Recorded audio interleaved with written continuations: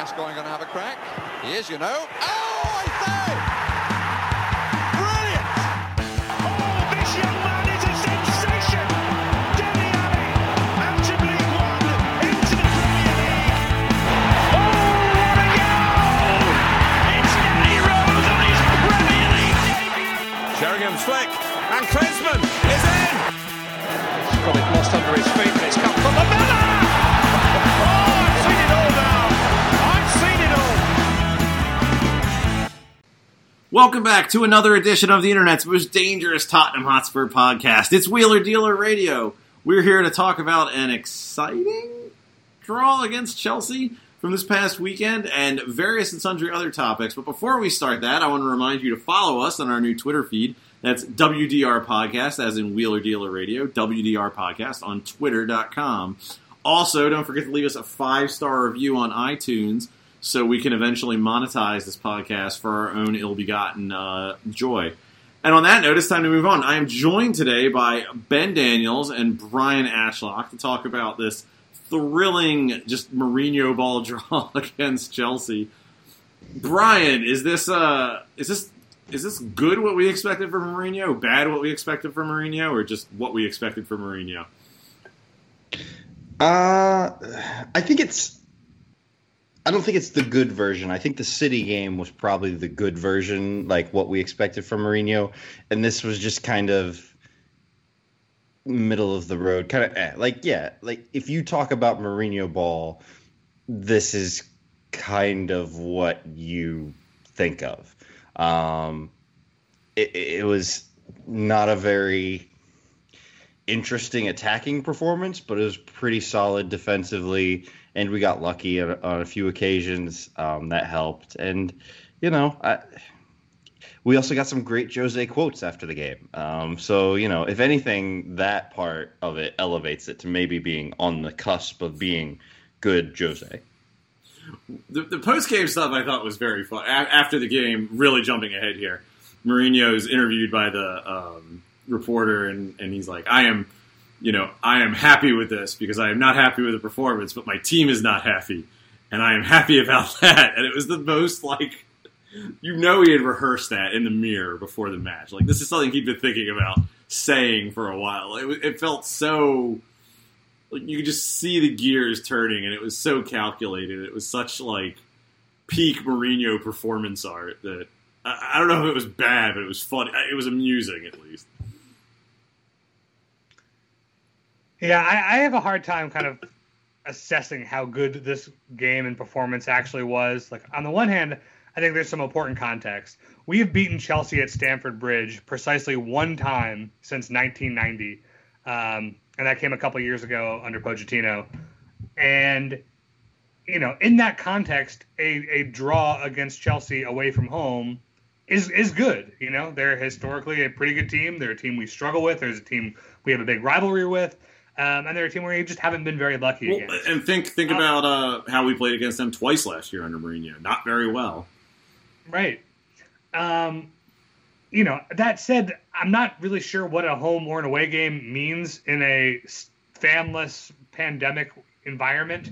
Like, how much does playing at somebody else's stadium, really, really weigh on you? Well, especially when it's in the same city. Right, exactly. It's like you're not traveling. There's no fans there that are getting on your back. It's like there's not pressure from a home crowd, on the referee to give decisions one way or the other. I don't know. So I guess my assessment of the context is but Chelsea are one of the better teams in the league this year, and to walk away from a game like that with a draw is great, and especially on the back of the City performance. Getting through both of these games with 4 points out of 6 is very respectable. Well, and a draw, Ben, you might disagree with me, Ben or Brian, whoever wants to take this, you might disagree with me. Well, I think there were probably on balance, I think Chelsea probably had a little bit more attacking verve in this match than we did. This was certainly not a draw where it felt like we were hanging on by the skin of our teeth. I mean, this was, I thought, a fairly even match. I don't think this wasn't like something we were getting our asses kicked up and down the field, and we were lucky to sort of get away with one, even if maybe, we got a little fortunate here or there. This comes back to what, I think a big difference between this year and last year is for me, which is it feels like we're executing a plan, and even if maybe we're not executing the plan I'd like to see or executing as well as I would like to see it, it doesn't feel like we're getting wildly outcoached and we're just lucky to get away with it. I think that's right. I think my problem is with the plan. All that context aside, once the game kicks off and you see how the shape of the game is going, I think all that stuff kind of flies out the window. And you got to look at the 90 minutes that we played. And the first half, I feel like we set up to defend deep, to counterattack, and do the kind of Jose thing that he does in a big game. And unlike in the Man City game, we didn't get that goal to kind of like shake things up a bit. Well, I thought Chelsea also was a lot more cautious than City. They were. I mean, and Jose talked about it in the press conference afterwards. He was saying that Chelsea normally attack with their fullbacks. Reece James and Ben Chilwell tend to get up the pitch and provide a lot in the final third. And Lampard kept both of them sitting at home. And they basically had a 5-man defense. A full 4-man defense sitting back. And, we were prepared to exploit Chelsea's normal game plan. And Chelsea didn't play their normal game plan. And that, I think, is what frustrates me, is that having not made the breakthrough in the first half, but being, I think, pretty well on top, the second half we came out and we just said, yeah, all right, a point at Stamford Bridge is pretty good. And that's kind of where I'm like frustrated with this, because I think that game was there for the taking. I think we gave Chelsea too much respect. They're one of the better teams in the league this year, but like nobody in the league is that good, ourselves included. But we're as good as anybody. So I think seeing the way that game went, like I would have loved to see us go for the jugular. Well, Brian, you look at Mourinho, and I think this might not necessarily be a bad thing if what you care about is results, but Mourinho is risk averse, and he is going to look at a game like this, probably going the way it was, and if Chelsea aren't going to do that, he's probably going to sort of lean towards the option that's more likely to get us a point than the option that might cost us, or give Chelsea 3 points. So, what do you think of that? Is that, I guess it doesn't necessarily lead to as entertaining matches, but it might be a more valid strategy if we're actually in a title race. Yeah, and I think it makes a modicum of sense when you consider, this is an away game against Chelsea. I know Ben said, what does an away game even mean right now? But presumably we have a home game against Chelsea that, may have fans at it, later on in the season, like sometime in whatever it is, March or April. So, I think if you're looking at it that way, and especially considering the run of matches that we have coming up with, Arsenal and Liverpool and Leicester, I guess it makes sense. I certainly would have liked to have seen, another attacking sub or an earlier attacking sub, whether that was bringing Vinicius on or someone that's not Lucas Moura. Even Lucas Moura, I thought, swap him out for Bergwijn in the 75th minute. Let him run at some tired legs, Yeah, I thought the Ben Davies sub, I thought was, that is like prototypical Mourinho. All right, we've made it this far. Let's just make sure that nothing dumb happens. And I don't like that. Look, I like winning matches, and if you're up 1-0 at that point, I'm fine with that. But I also think that we should be, adventurous in these games where, we can have an opportunity to win the match if you just put on Gareth Bale, or you put on Vinicius, or even if it's Lucas Moura, just some other threat and get them on the pitch to maybe do something. Right. Honestly, the Ben Davies sub, it's I'm fine settling for a point in the 90th minute. I'm not fine settling for a point in at halftime. And that's kind of where it breaks down for me. Well, we had the planned sub for Lo Celso with Ndombele, like we do every match at 60 minutes. But between then and after then, we had a whole stretch of the match where we just sat there and hoped Chelsea didn't score.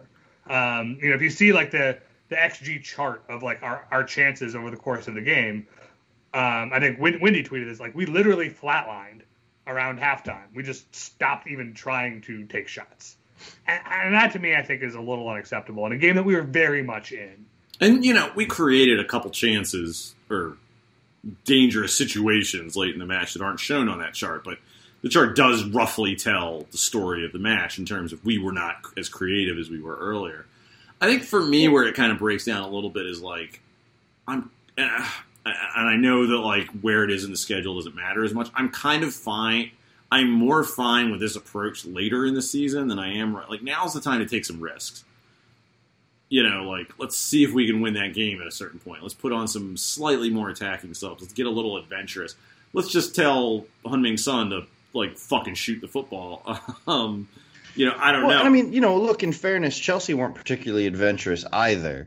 I know they came out and they did, get a little bit on top in the second half, but like, in the, from the 75th minute on, like Lampard is just making like for like substitutions up top. Like he's not throwing on, Giroud to play with Abraham and Werner and Ziyech. He's not bringing on, Pulisic in addition to them and pulling off like Mount or Kovacic. Like, he didn't really push Jose to get out of his game plan with his substitutions either. And so, I think both teams, while, if you listen to Lampard after the game, he's not happy with, the draw. I think both managers were probably kind of content with, the stalemate based on how they came into the game. It was cowards football. That's what it comes down to. No one wanted to lose. They're more afraid of losing than they wanted to win. And I think that's it for me, Greg, is at this stage in the season, the possibility of 3 points gained means more than I think the risk of 1 point dropped. It'd be one thing if like Chelsea and Spurs were like far ahead, neck and neck, and you really can't afford to cede points to your direct title challenger, but like they're not. Liverpool is honestly like the real threat for the title. So like if Chelsea were to take home 3 points, it wouldn't be the end of the world for our title chances, because we still have another team out there who is just as likely a title contender as either of us. So I don't know. Even though you're right, Brian, Chelsea's subs were Pulisic for Werner, Giroud for Tammy, very like for like. At least they were just bringing on fresh legs and taking the impetus to like just try to come at us. But I think it's worth considering. You look at this match and, we went to Chelsea, which, again, who knows what a fucking away fixture means this season, but we went to Chelsea, who have been playing pretty well this year, and they were scared of us. And I think that's a credit to Spurs. I mean, they looked at, I think, probably our broader season, but especially what we did to City last week, and, they didn't just decide to, like, throw a man on to watch Reguilon or something. Like, I mean, they were... Chelsea's number one, Lampard can say what he wants, Chelsea's number one goal is to neuter our counterattack, and everything else was sort of below that on their priority list. And I think, again, I sort of talked about this earlier in the podcast that I've been talking about the last few weeks, that's kind of what I find most encouraging about Spurs this year is there's a plan and we're implementing it, and thus far it's worked really well. I think the danger is against sort of teams that aren't going to attack us as much for one reason or another, we need to come up with a plan B, or at least some other options we can explore. Now I think other teams are going to have a hard time doing what Chelsea did to us, but it's still a good problem to have, and I do think it's a sign of legitimate progress for this team. I mean, I was a little bit concerned by Chelsea's ability to really kind of snuff out our counterattack, and you've taken consideration they have Thiago Silva, who is still one of the best defenders in the world. They have N'Golo Kante, and they kept their fullbacks back for large portions of the game. But I just didn't really feel like any of our attackers did much of anything. Weirdly, I'd say Bergwijn is the guy who I felt like... I think the chance of the match was that... And I don't even think, the only reason I'm being critical of this is because there weren't that many chances in the match. But that shot he had very early on that, kind of went over the bar. I mean, wasn't a bad chance, was good creation. I thought we were going to get a lot more of that than we did in the match, but... Yeah, and I thought Bergwijn put in a pretty good shift. I still just, like I've said about him before, he feels a lot like Eric Lamela at Spurs, a few seasons ago, where he's just pressing. He takes too many touches. He dribbles into cul-de-sacs. There were so many times in the box or around the box where he took an extra touch or two, and it's just like, you need to either shoot that or get it off your foot or something. If chances are going to be at this kind of a premium, he either needs to create more or do better with the ones he does get. Right. And I think. Go ahead.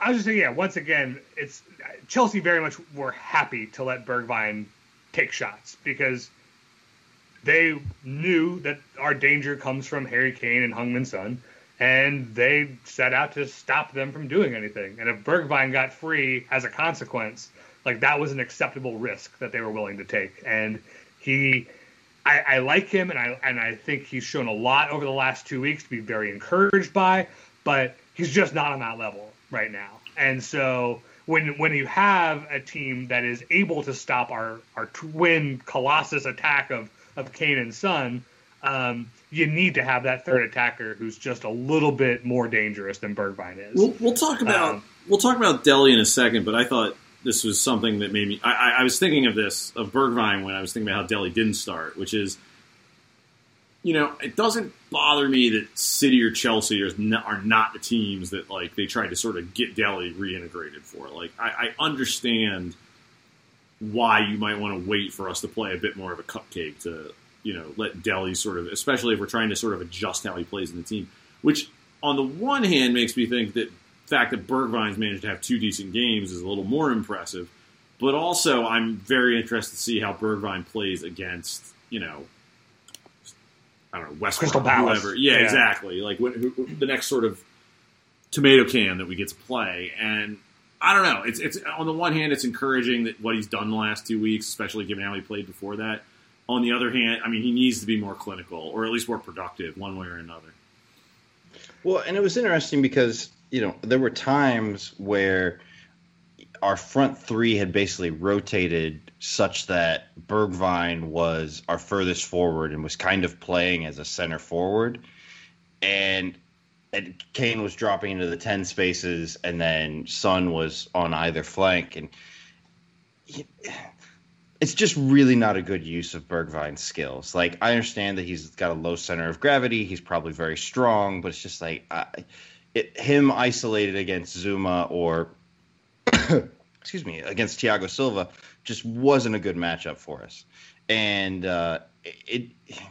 that really killed off a lot of potential counterattacks. Yeah, I do think some of that was in response to how well Chelsea defended Kane and Son. Serge Aurier had more shots than both of them combined. And Serge Aurier might have the best chance of the match, honestly. But I think, when you see that rotation, it's not so much necessarily we're expecting Bergwijn to lead the line so much as, okay, they're paying so much attention to Kane and Son. Let's see if we can draw these guys out of position and let Bergwijn maybe sneak into that space that Kane has vacated and maybe pull the defender with him. It didn't happen. Chelsea were very disciplined and played a very good game. But I think that idea at least makes sense, even though Bergwijn wasn't quite capable of executing it. Yeah, and I don't disagree with the premise or what was happening there, but I think if you saw that was a thing that was happening, then a sub of Vinicius for Bergwijn makes a little bit of sense because you say, all right, now you are going to be, attacking from the flank / sometimes rotated up to being isolated with one of the central defenders while Kane and Son move between the lines and try to find space. Again, I'm not trying to say anything bad about Bergwijn. I thought he put in a pretty good performance. I thought he was very encouraging. But I felt like the team in general could have done different things with how we attacked Chelsea, especially in the latter part of the match.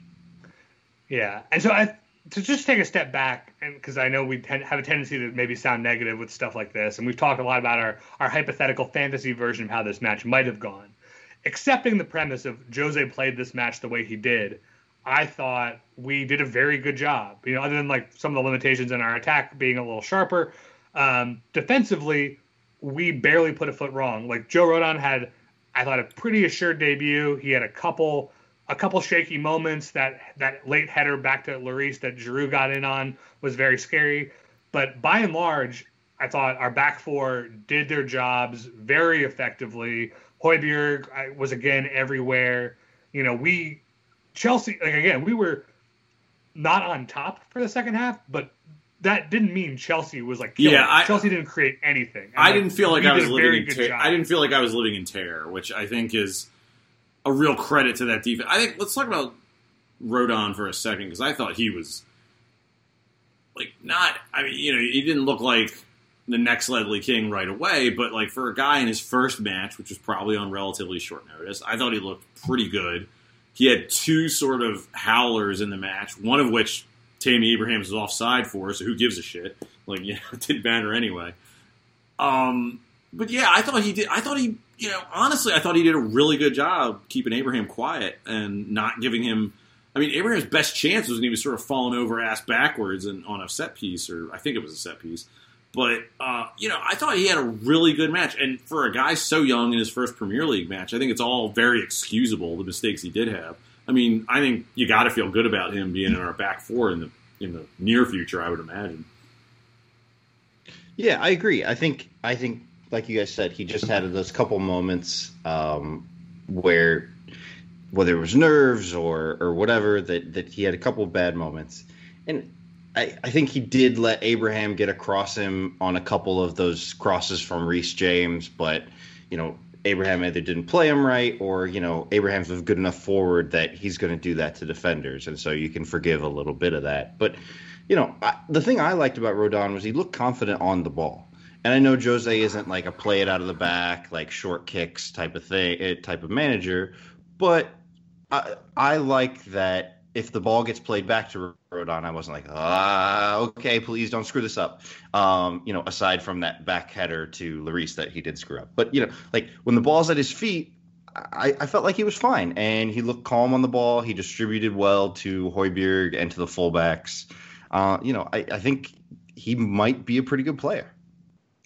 Yeah, he didn't look like he was going to get pressed into making a mistake. He looked comfortable with the ball at his feet, with guys in his face. I was also very impressed, aside from those two Tammy Abraham chances where he kind of got lost on the cross, just defending aerially in space. I thought he lived up to the billing. Yeah. I think that was one of the things we'd heard about him, was that he's very tall, very strong in the air. And I thought he did a very good job just sort of reading flights of balls and positioning himself to cut out chances before they could become dangerous. In a way that Davinson Sanchez has really, really been bad with over the last few years. And so that to me was, I think, a big improvement. Which is interesting, because I don't think he's got, maybe I'm incorrect because I haven't seen them standing next to each other, but I don't think he's got much on Sanchez in terms of height, maybe a little bit of muscle mass. But, Sanchez he's 6'4". Sanchez isn't tiny, though. I was like, Sanchez is 6'2", and Rodon's 6'4". Yeah, He did. I thought, a big lad. I was very impressed with the way he handled, like you said, Ben, the way he was tracking balls. He had a couple really nice sort of keeping the ball from getting to Abraham. A couple really nice headers out of the box. He looks like a guy who needs to play a couple cup matches and play a couple, Crystal Palaces, as we were saying earlier.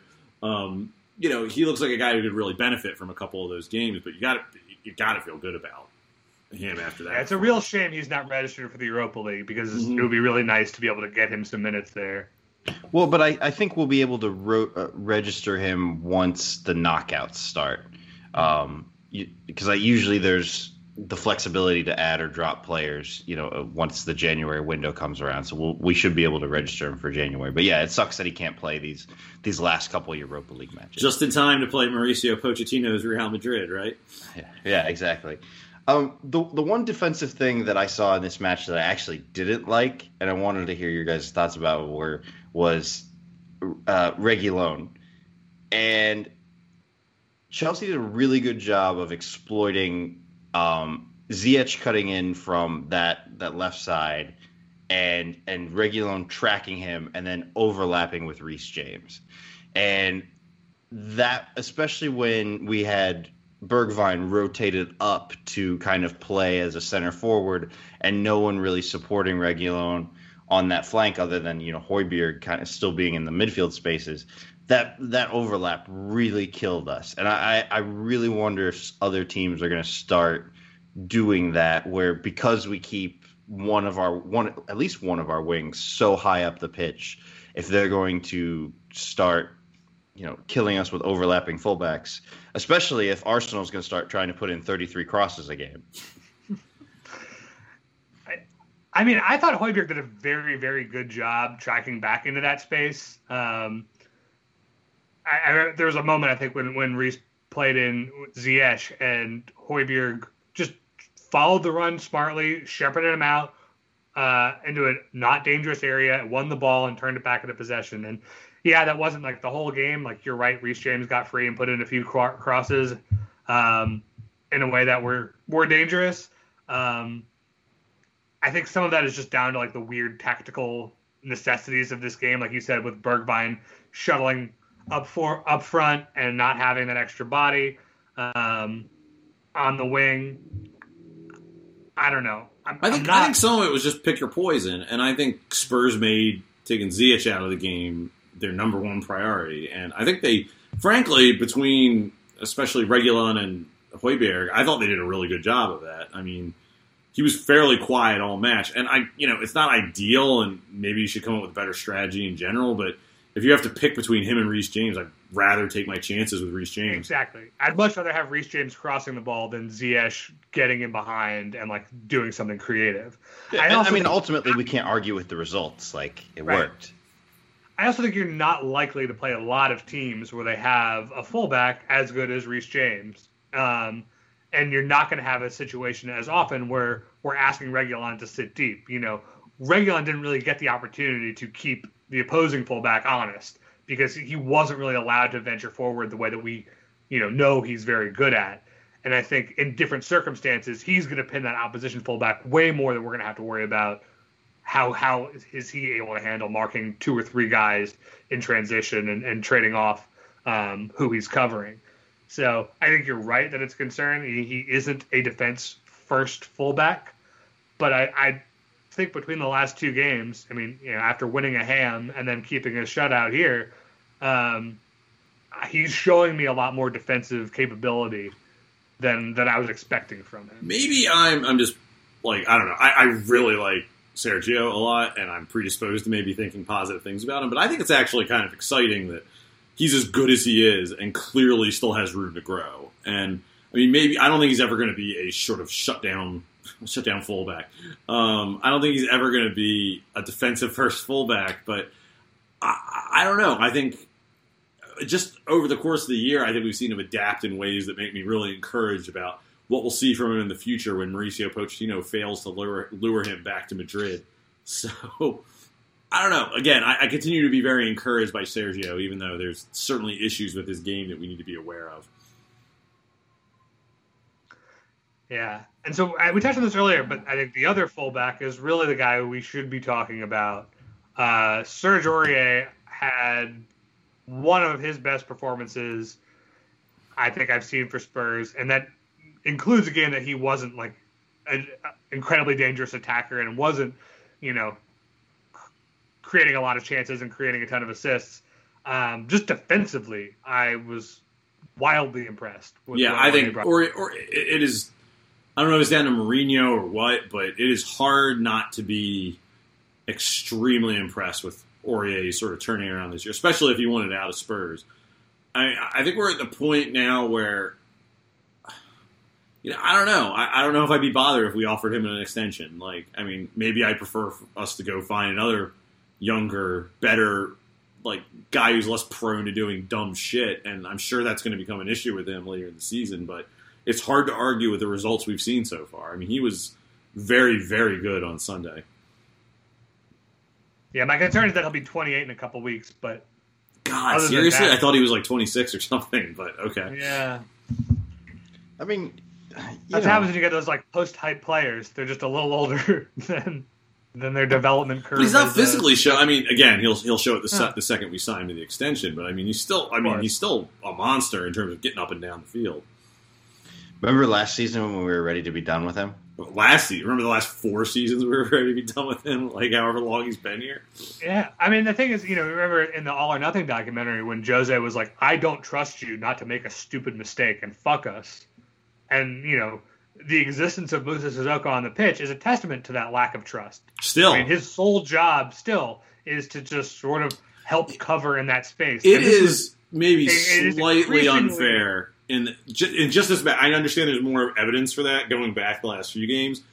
I disagree with it. I wish we tried something else. I understand having Sissoko out there to be like, you are there to help Serge deal with Timo Werner. And I wish we'd come up with another way to sort of address that, but at the same time, I don't think that is a slight on Aurier. I think that is about Werner being incredibly dangerous. I think it's both. I mean, if this was like for this match, you're like, Aurier may need some help against Timo Werner, then it would be one thing. But it's like it's been a consistent theme of the season. You're not wrong. It's increasingly clear to me that Aurier does not need a babysitter. He does not need that minder. And maybe mentally having that security blanket has helped him. I don't know. And, maybe he takes Sissoko away. And even if he's not doing much defending, just the fact that Aurier knows he's there makes him play with more confidence. I don't know. I'm not in the dressing room. But in terms of the performances on the pitch, Sissoko is not doing very much defensively. Aurier is doing a lot defensively. And Aurier was also doing the lion's share of the attacking from fullback this match. And Sissoko was doing no attacking. And when he did, he was turning the ball over with a degree that is frankly uncharacteristic of him. He'd gotten into a place where he was like making only safe 5-yard passes and walking away from a match with 95% pass completion. And you're like, okay, fine, this is an acceptable use of Sissoko. And this match, he had like a 68% pass completion. He was like chucking long balls all day that went nowhere. It was just even turning over simple passes. He just was not valuable really in either phase of play, given how good Aurier was and how much better maybe another midfielder might be. I'm sorry to have turned a praising Aurier into a shitting on Sissoko. But that's what we do. It's what we do. Yeah. The thing that I find very interesting, or like frustrating is not the right word, but I understand why we're not getting Lo Celso and Ndombele on the pitch at the same time. Like, I think it's a health issue. And I think he's trying to keep them fit. I think it is. We're telling ourselves that story until 2025. That's fine. Now I believe Maybe it'll turn out to be true. But what I do think about that, I think that is only slightly less defensively sound than having Sissoko out there. I don't think, and I think you could see that in this match. I think Lo Celso is a very assured midfielder, or can be. And I don't think, and he's also willing to do that sort of defensive scut. Like, it's why I think Gareth Bale wasn't on the pitch. I think they didn't trust or think he could accomplish the sort of like defensive work that a guy like Sissoko is expected to do.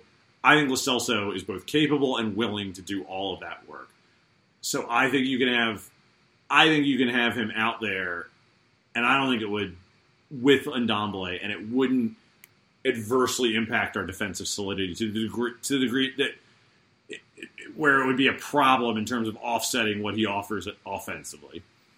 Right. The thing about Sissoko is, like, he is not N'Golo Kante. He is not like a consummate defensive midfielder putting in tackles, winning interceptions. Like, he's not a ball-winning defensive midfielder. He's a very good athlete who is willing to work hard. And, like, that's kind of the limits of his defensive contribution, which is often valuable to just have a guy who is willing to run and do thankless tasks all day. But, like, Giovanni Lo Celso has played for PSG, not really for Betis, but for us, an actual defensive midfielder role and, like, done the job, maybe not at a degree that Højbjerg is doing for us or of Victor Wanyama, but, like, is actually capable of doing, like, those defensive actions in midfield where he's defending, not just running around and pressing and, being an athlete.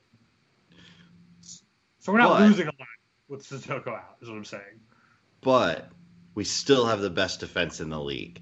We do. It's worth remembering that. Which is really weird, right? Like, I think that happened, like, for one of the Pochettino seasons.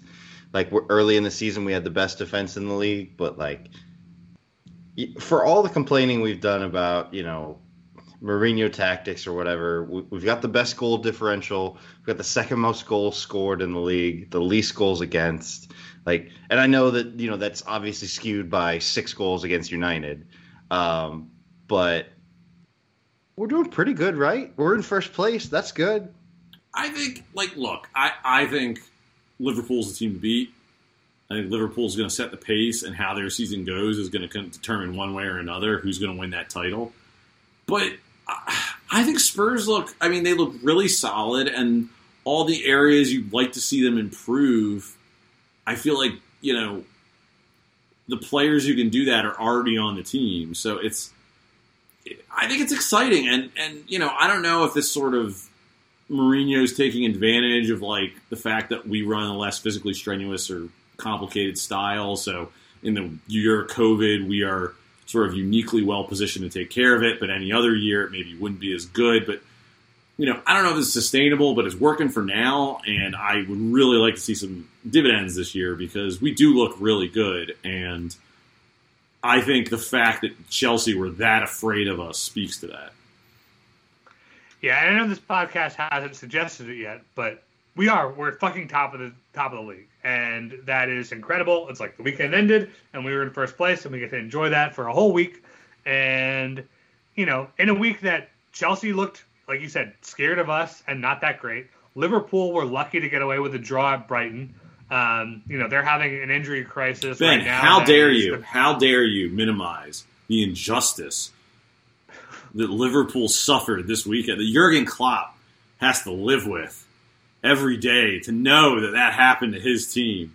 How dare you minimize that? I don't know which injustice we're talking about at this point. There's just so many. Is it the playing on TV or is it the VAR? I can never tell. Jurgen Klopp is just like Mourinho with teeth. I mean, he's just with George Washington's wooden teeth. Yeah, exactly. He is every bit. I think he is a better manager right now. I think his teams are more exciting to watch, but he is every bit as cynical as Mourinho is. It just drives me insane that everyone thinks he's their fluffy uncle. It's what's a fluffy uncle? They're fun uncle. I don't know. He's just.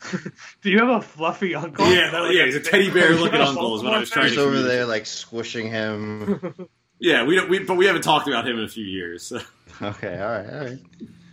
He's not invited to family gatherings anymore. Anyway, Ben, I totally derailed you there. I just wanted to make sure that Liverpool. I want to talk about the fluffy uncle. I think that is a way more salient point. Anyway, we're very good, but again, I think you said it. The solutions to our problems are on the squad already. If you look at this match and top to bottom, you'd say, there's 9 guys I feel very comfortable starting every week, and I have some question marks over Musa Sissoko and Steven Bergwijn. And we know Giovanni Lo Celso is capable of slotting in. We know what we have in that guy. He was our best player last season. He's phenomenal. The question is can we get him in and Ndombele on the pitch at the same time? And then the other question is Bergwijn going to live up to his potential, or is Gareth Bale going to get back to his best?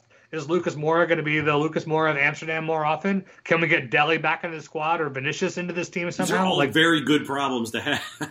Right. We have a lot of answers to our problems in the squad. And it's just a matter of can we get it to happen? And putting aside injuries, which is a big if, looking at the January transfer window, the only, I think, and again, please correct me if I'm missing something here, the only sort of no-brain, purchase I would like us to explore beyond any just general lottery tickets we feel like buying is I would like another defensive midfielder to back up Højbjerg. And frankly, it looks like Skip is going to be that guy next year. I think he'll be in a rotation with Højbjerg next year. If by all, I haven't watched him at all at Norwich this year, but enough people that I trust have said nice things that I think he's going to get a chance in that Spurs team next year. I don't think we're going to sell him right away.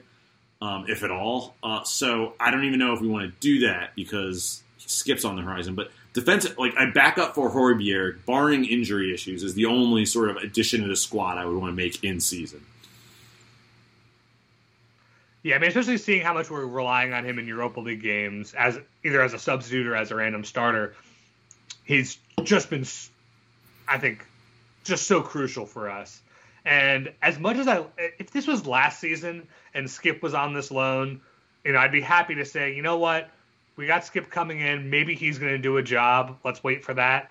If we're come to January and a title is on the line, I do not give a fuck about blocking Oliver Skip's development. No, you know what we need to do in January?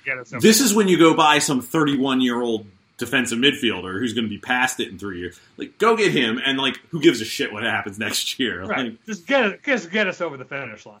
You know, and or if the case is like sell Skip for 15, 20 million and buy somebody. I don't. Yeah, and if Skip's as good as he says, he can beat out some like guy we bring in to do a job for half a year. Like, right, whatever that guy costs. If it's the difference between winning and losing a title, it is worth paying. Yes. You know, we're getting ahead of ourselves. We got a whole month before that comes into play. But, you know, even a center back, you know, Eric Dyer is somehow looking like a very good center back in a way that he hadn't for a while. Even then, he was still making some busted-ass passes against Chelsea. But, yeah, you're right. He had a very good game. I mean, that's really, like, I would love another passing center back, because I think that's the thing we really missed this match, was Toby's passing out of the back just gives us so much. Being able to go long. Well, it's a good thing Toby's on the good horse placenta then, because it sounds like he's going to be back pretty soon. Yeah. But in a game like that, when we're struggling to get the counter going, we're struggling to move the ball upfield, you know, he just gives us another dimension that we just lacked. And that's something, maybe Dyer or Rodon are that in the future. I haven't seen it, but that's something we probably need. But you're right. I mean, by and large, this is a very good squad that could win the league. Well, and that was, let's jump off of this Chelsea game for a minute. Let's talk about the Ludogorets match last week, which is, you know, there was a lot of interesting things on display there. Now, keeping in mind it's the Europa League group stage, it's Ludogorets, and you don't want to get too carried away.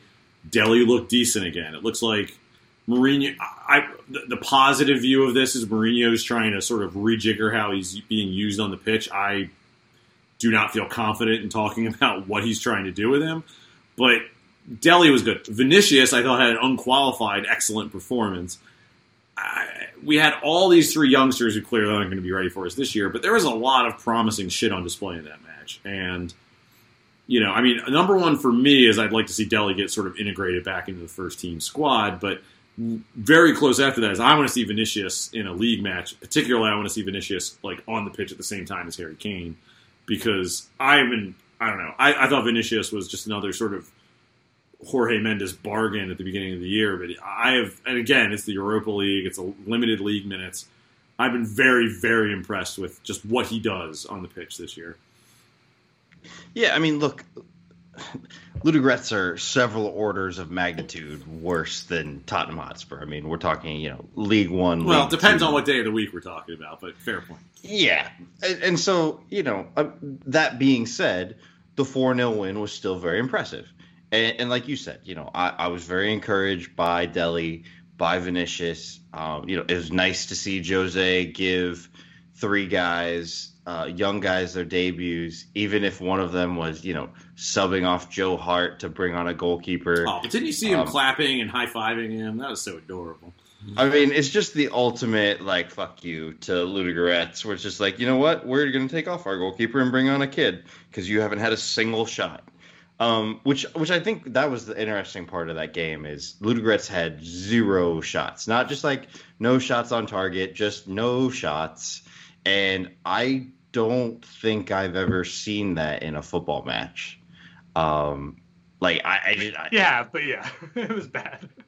So, you know, look, it was encouraging because you were getting the guys that you want minutes. Like you want Vinicius to play. You want him to get up to speed. And so these were quality minutes for him. And not only were they quality minutes, but he scored a couple of goals. Delhi's the same thing. You want him to get used to whatever this new role you want him to play is. And he goes out there and he does it well. He gets an assist. Great assist, by the way. And he probably could have scored a 2 goal of his own. Almost. I mean, he had that one deflected pass, and you know he could have had two. So I mean, I think that's the thing that's been good about the Europa League group stages this year is, you know, I would rather be in the Champions League, but we're using them in the way that we should, where we're not only rotating our fullbacks. We're rotating with guys in the squad that need minutes. We're not, you know, running Harry Kane out there for 65 minutes in Bulgaria. I feel like how Mourinho has used the squad this year has been sort of the biggest shock to me, because Mourinho has generally been a guy who uses pretty tight, small squads that doesn't rotate a whole lot. And we have done a very good job this year of getting guys minutes. I mean, getting. I mean, we really rested Kane in the Europa League. Maybe not as much as we would like, but I mean, Kane's not running his ass off in the Europa League this year, which is a huge positive considering what he's done to his knees or his ankles in previous years. And, I mean, God, he gave 3. I mean, I know we were beating the shit out of him at that point, and we have 5 subs to work with this year, but giving Scarlett, White, and was it Whiteman? Is that the goalkeeper's name? Yeah. Giving them all significant minutes. And the fact that White and Scarlett almost both probably should have had pretty impressive goals and played really well against the Middle-East Ludogorets. It's like, I don't know. The fact that Mourinho is using substitutes and using youth players is just such a departure for me. Maybe it's just part of his way to sort of insinuate himself with Spurs fans, but it's still, I'm impressed because it's just not something I expect to see. And frankly, it's something Pochettino hadn't done for a while, if at all. Yeah, well, I mean, we haven't been in the Europa League for a while. And as much as I'd love to be in the Champions League, that is the benefit of having the Europa League. We've played, not the last few years, we've played some pretty garbage group stages in the Champions League. I know it's different. I understand that. Right. But again, you play a garbage team in the Champions League, it's like, well, that's 3 points I have to roll up because I might lose to Barcelona, at the end of this thing, and I need to take the points where I can get them. With this, besides the terrible match against Antwerp, it's been a very good opportunity to get guys like Vinicius up to speed, to give Gareth Bale an opportunity to stretch his legs, to bring on the kids. It's like we're in this year that is turning out to be a potential title challenging season, but it's also very much a transition year from the Pochettino regime to the Jose Mourinho era, and we have a lot of new bodies, and this is doing a really great job of trying shit out and allowing us, if Dele comes back into this team as that third attacking midfielder that I think, is a job he deserves, it would not have happened without the Europa League. This is the opportunity that he has to reintegrate himself into the team that had we been in the Champions League, we would just be punting on Dele Alli. That might still be the case, but if it isn't, this is why. Vinicius is getting opportunities. We don't have to run Kane out twice a week. So we get to, keep Kane very fresh for the league, which is a huge boon to our league performances. And it's also giving us opportunity to say, wow, this Vinicius guy is way better than Fernando Llorente or Vincent Janssen or any of these other backup strikers we've had. Is it worth figuring out if we can get this guy on the pitch? And so, this I think has been just incredibly valuable in terms of squad. I mean, Serge Aurier took Doherty's spot off the back of Europa League performances. I think there's something really to be said for, giving these youth players minutes in those matches. And, Scarlett and White did more than just show up and run around, which is what we've seen from some other youth players in the past. I don't know. I know I am probably the one with the most vocal skepticism of prospects in here, but, I'm certainly looking at Scarlett in a different light considering how he played. For a 16-year-old, I was wildly impressed by what he did on the pitch in a short amount of time. I know it's Ludogorets, but it was all an extremely positive experience. And like you said, Ben, I just think it's really encouraging and not something I would have expected out of Jose Mourinho, that we're sort of maximizing our presence in the Europa League. And I know it's going to change once we're in the knockouts, but it's still impressive that we've done what we've done in the Europa League this year.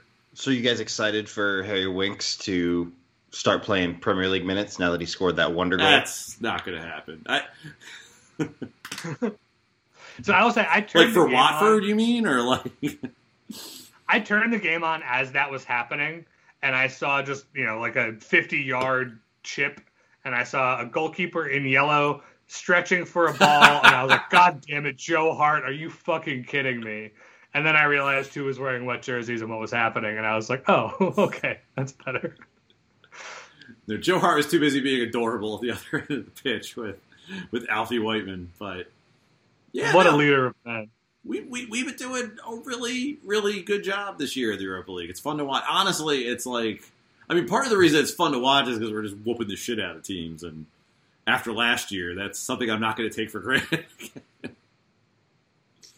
Yeah. Yeah, I just really want us to win this group, though. You should. Do you want to play Mauricio Pochettino's Real Madrid in the first round of the knockout stages? No, I don't. And so, we need Madrid's to be... finishing fourth. They're not falling into the Europa League. They're not getting there. Yeah, I mean, we need to beat Antwerp when they come to the Tottenham Hotspur Stadium. That'll be the decider. But I'd really like, we play Lask next, and Ludogorets aren't going to do us any favors and beat Antwerp. So You don't know. This is a really bad group. So. I mean, Ludogorets have yet to win a game. I'm fairly confident that they're going to beat Antwerp, that they're not going to beat Antwerp. So, Brian, I am dismayed at your skepticism and the magic of the Europa League. Yeah, right. Yeah, sorry. So we have a game that's mildly important this weekend. We have the North London Derby. We're playing Arsenal. Ben, do you think we're ready for Arteta's 33 headers or crosses or whatever the fuck? I am. The discourse around Arteta I find fascinating. Everyone thought this guy was like building the next great free-flowing football team over at Arsenal, and they have been fucking dreadful this year. They were dog shit against Wolves this past weekend. I mean, they are real bad. Yeah, so the 33 crosses, if you missed it, Arteta made a comment about how they took so many crosses you'd think they'd have a goal, and it was just like, in a way that made it sound like that's their game plan, is just pump in a lot of crosses, which is like the most old school, shitty English football nonsense, and not the kind of football you'd expect from like the protege who suckled at Pep Guardiola's teeth. But yet, if you've watched any Arsenal this season, it fits. They are absolutely miserable. They're like a decently competent defensive side, and I feel like they're what a lot of people expected Mourinho Spurs would be. It's just not very good, dreadful defensive team. Yeah, but it's not that they're just defensive. It's like they have the ball a lot. They just don't know how to do anything with it. Like, unlike Mourinho, who we've talked about his aversion to midfield, Arteta is just like obsessed with midfield. It's like the ball never needs to go into either third. As long as we can possess the ball in midfield, that's enough. And it's just, they're just awful to watch. Well, the thing that's great about it is not only are they awful to watch, not only are they sacrificing future players by alienating them, not only are they investing in other like awful, mediocre players, they are also signing their terrible players to huge contracts right as they start to decline. So right as you're getting worried about what Arsenal is going to do with all that money that they're going to get in a few years when Ozil's contract like ends, there's like Aubameyang falls off a cliff. I mean, they're just they're fucking awful, and it's really quite incredible. And I'm sorry, I was just gonna say, and their big signing, Thomas Partey is out and hasn't played since the beginning of the month. That isn't coming back anytime soon. And this predates Arteta, but Pepe might be the worst signing in Premier League history. Like, he's awful. Certainly for the amount they spent on him, it is just dreadful. He got sent off last week, and that's unfortunate because that means we won't get to play against him. But yeah, I mean, like, their big game changer is a child. Bukayo Saka is a teenager, and that is probably like their most exciting player right now. I mean, but the thing is, with as someone that plays a lot of Football Manager, Arsenal's like young players have always been like very good, very interesting, very exciting. Like Joe Willock, Eddie Nketiah, Saka. Like, they've always had these guys, and they've just never had a manager that was like, fuck it, let's just you guys play now. They've always, they bought. I mean, Arsene Wenger. yeah, but I mean, he like, loved playing the kid. Yeah, he did. But I mean, like, it's in the post-Wenger era. They haven't really bought into that, and they've just, they buy Partey for a ridiculous amount of money, who is very good, and I'm sure will be good for them at some point, but is out right now. They bought Pepe for a ridiculous amount of money, and that didn't work out. They renewed Aubameyang's contract. Like, there's a lot of things at Arsenal that I just don't understand. And I'm really kind of happy that they suck now. But I don't know. derby matches always make me nervous because if you're a bad team, these are the matches that you get up to. No, absolutely. My first thought after that Wolves match was like, fuck, we're going to lose to them, aren't we?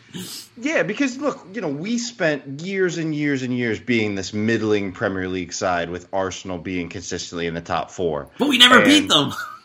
Right. But like, you were always up for that match. And so like, when you have the 4-4 or when you have the one where Kabul gets the header to bring us back in under Redknapp and you wind up winning that game, like that's the kind of excitement that is around these derby matches. And when you're West Ham and you score a 40-yard screamer in the 90th minute to make it 3-3, yeah, that's all you're playing for. Yeah, that is the stuff that these games are about for the worst team. Like the better team is just like, we got to win this game regardless. But for the other team, you're just like, we're going to beat our rivals because fuck them and we hate them. And, it's the shoe has changed from it was Spurs who were, didn't have more to play for to now it's Arsenal who are just like, don't even look like they will get a Europa League spot at this point.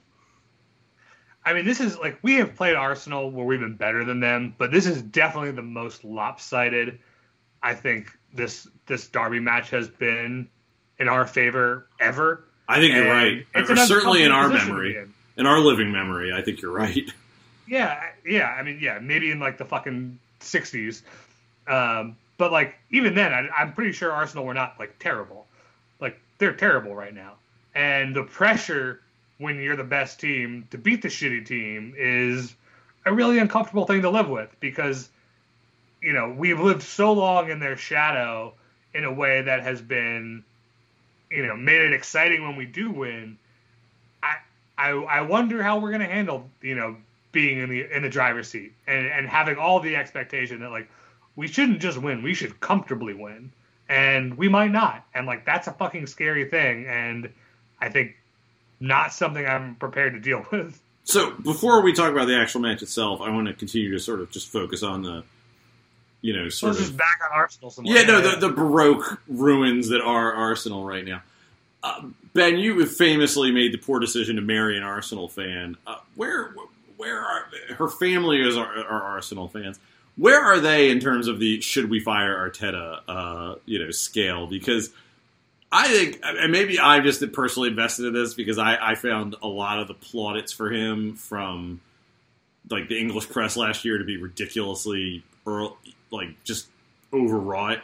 So I find this all deeply amusing right now, and I think they're terrible. But do they think he's a fraud yet? Do they think he just needs more time?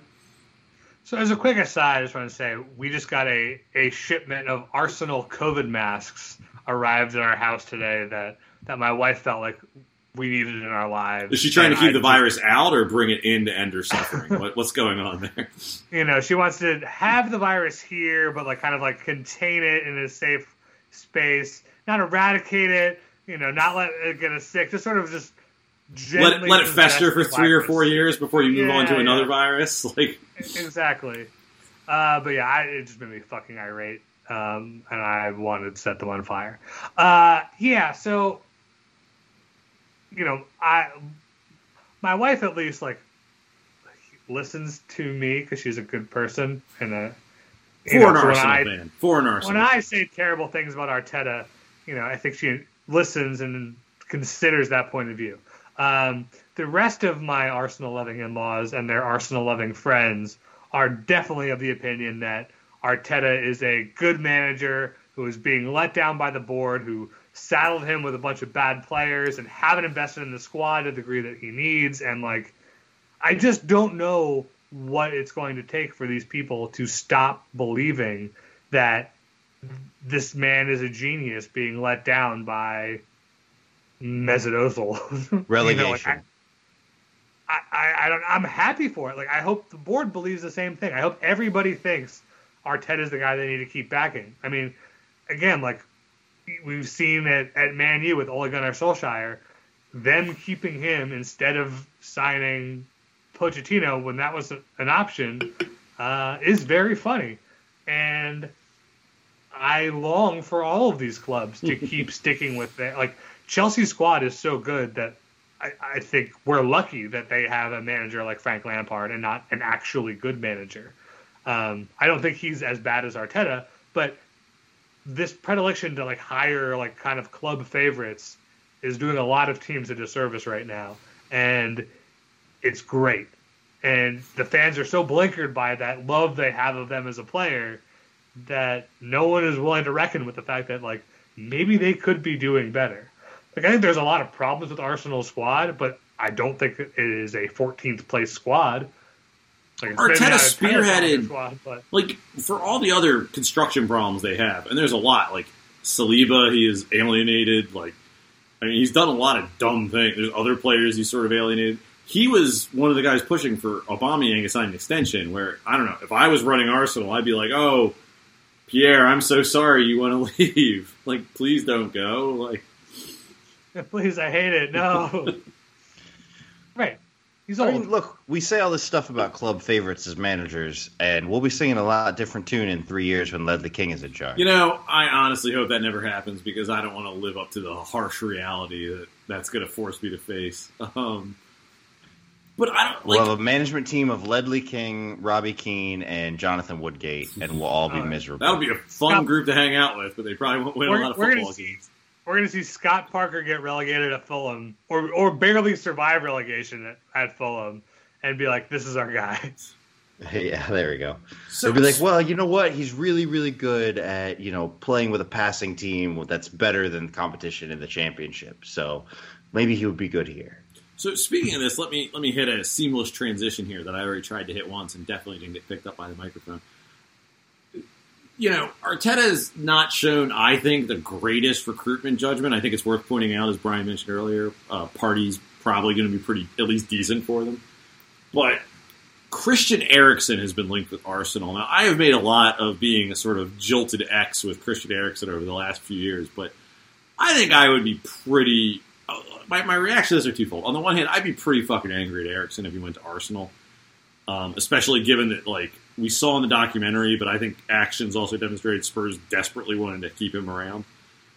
So I'd be pretty mad if he ended up going to Arsenal, but I also have to say that, like, that Arteta wants him to join his glorious 5-year project at Arsenal makes me think twice about whether or not Eriksen is actually still good and not just the victim of circumstance.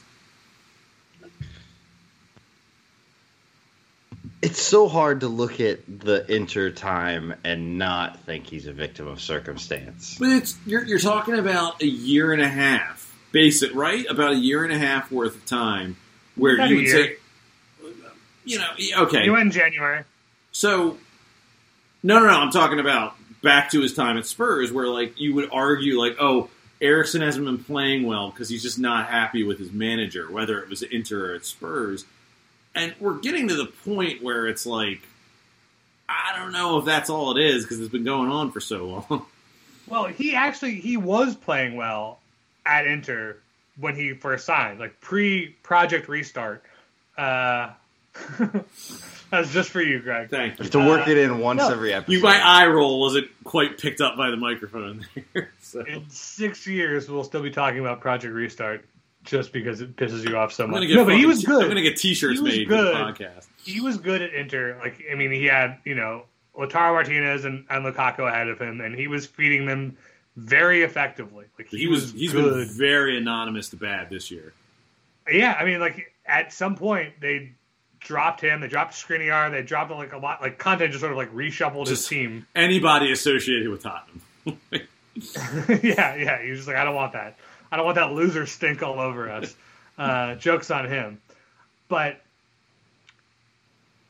yeah, I mean, I'll mostly just be devastated. I think Eriksen will be good at Arsenal. I think to a degree because Arsenal are so bad. But, like, you look at that attack right now, and even a shell of himself, Eriksen, is going to be better than Joe Willock. I get that he's going to help them, but I really hope he doesn't go there just for the memories. I'm just saying, he's been mediocre to bad for like a year and a half on 2 different teams. And he's had issues with like 3 different managers at this point. I guess like arguably he didn't have an issue with Mourinho. He just wanted to get the fuck out of here. But like, what's that quote from Justified? You meet an asshole in the morning, you might have just met an asshole. You keep meeting assholes all day, maybe you're the asshole. Like, it's getting to the point where it's hard for me to believe it's just he keeps running into bad managers or managers who don't like him. I don't know. I cannot imagine that this, weird little Danish man is an asshole. I'm not saying he's an asshole. He just might not be. I think he might have declined. Maybe he's different. I don't know. Like, he did everything Pochettino asked for all those years, and all of a sudden he was just over it. And maybe his body. What I mean by this when I say this is, I think his body might have finally broken down.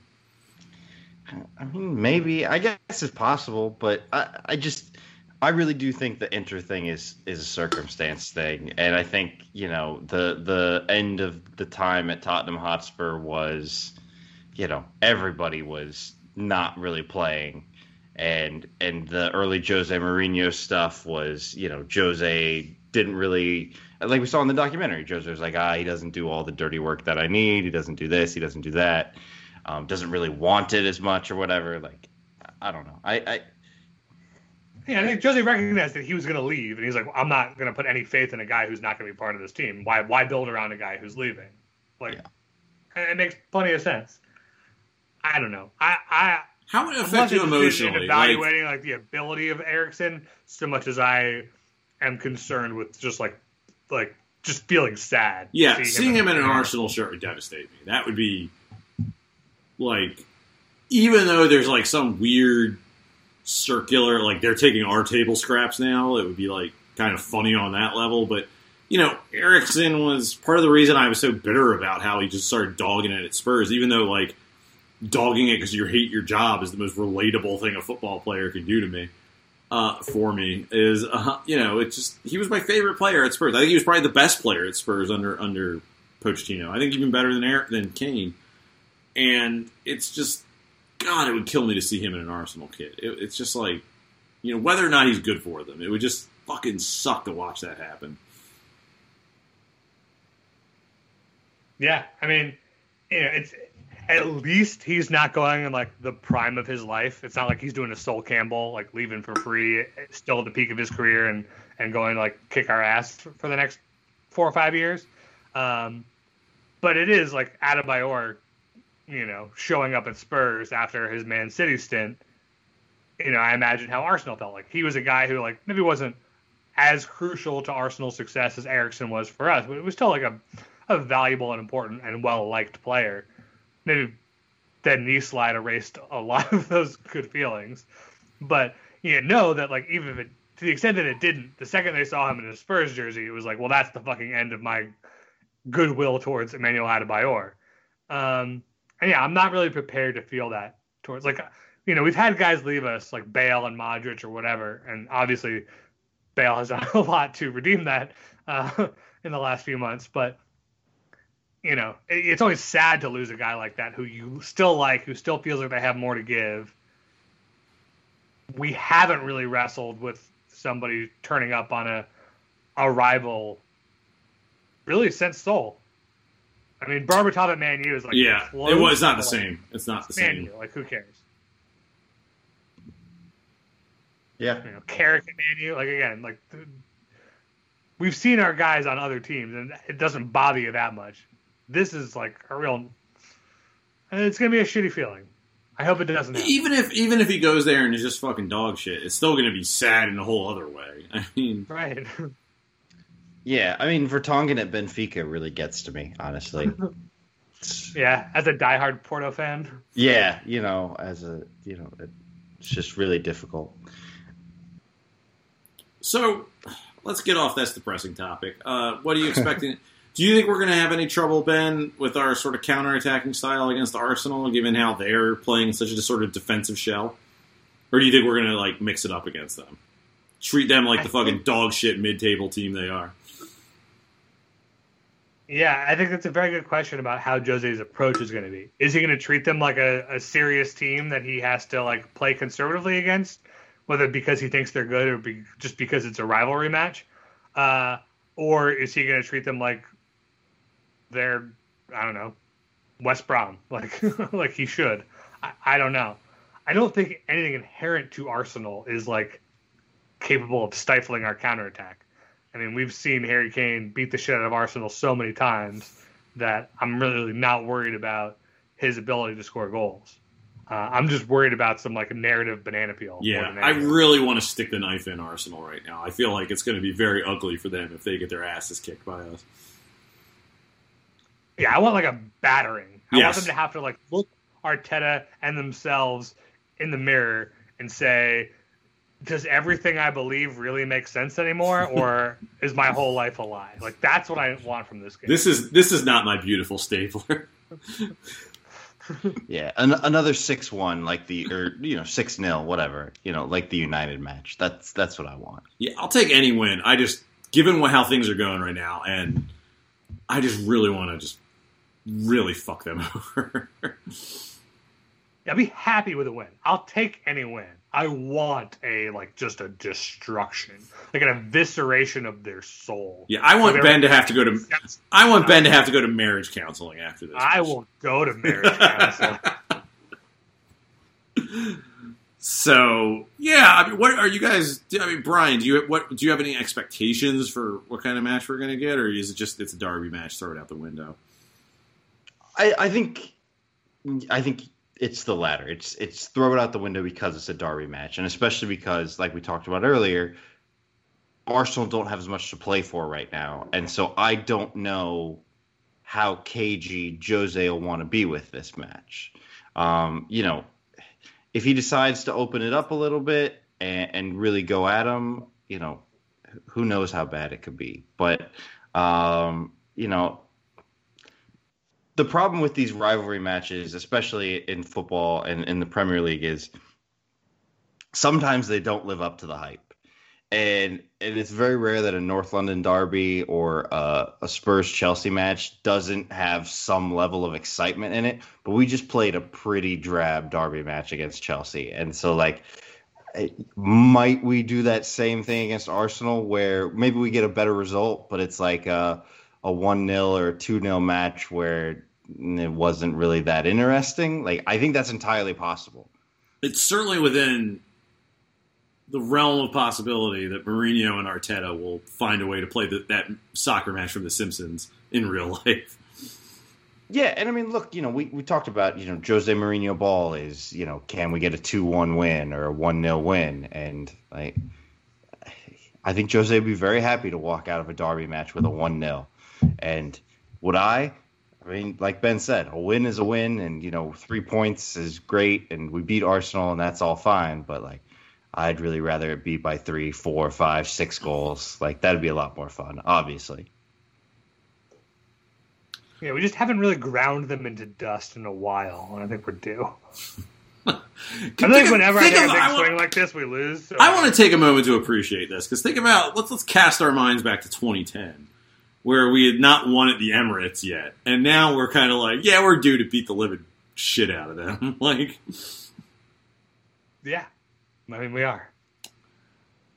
What a time. I feel like just saying this and putting this in the world means we're going to lose, and we're going to come back here, and I'm going to have to be I don't know what went wrong. This shouldn't have happened. Jose's terrible. Well, the pendulum goes in the other direction. Yeah, it's going to swing hard. I just don't want that to happen. I like the pendulum to stay erect.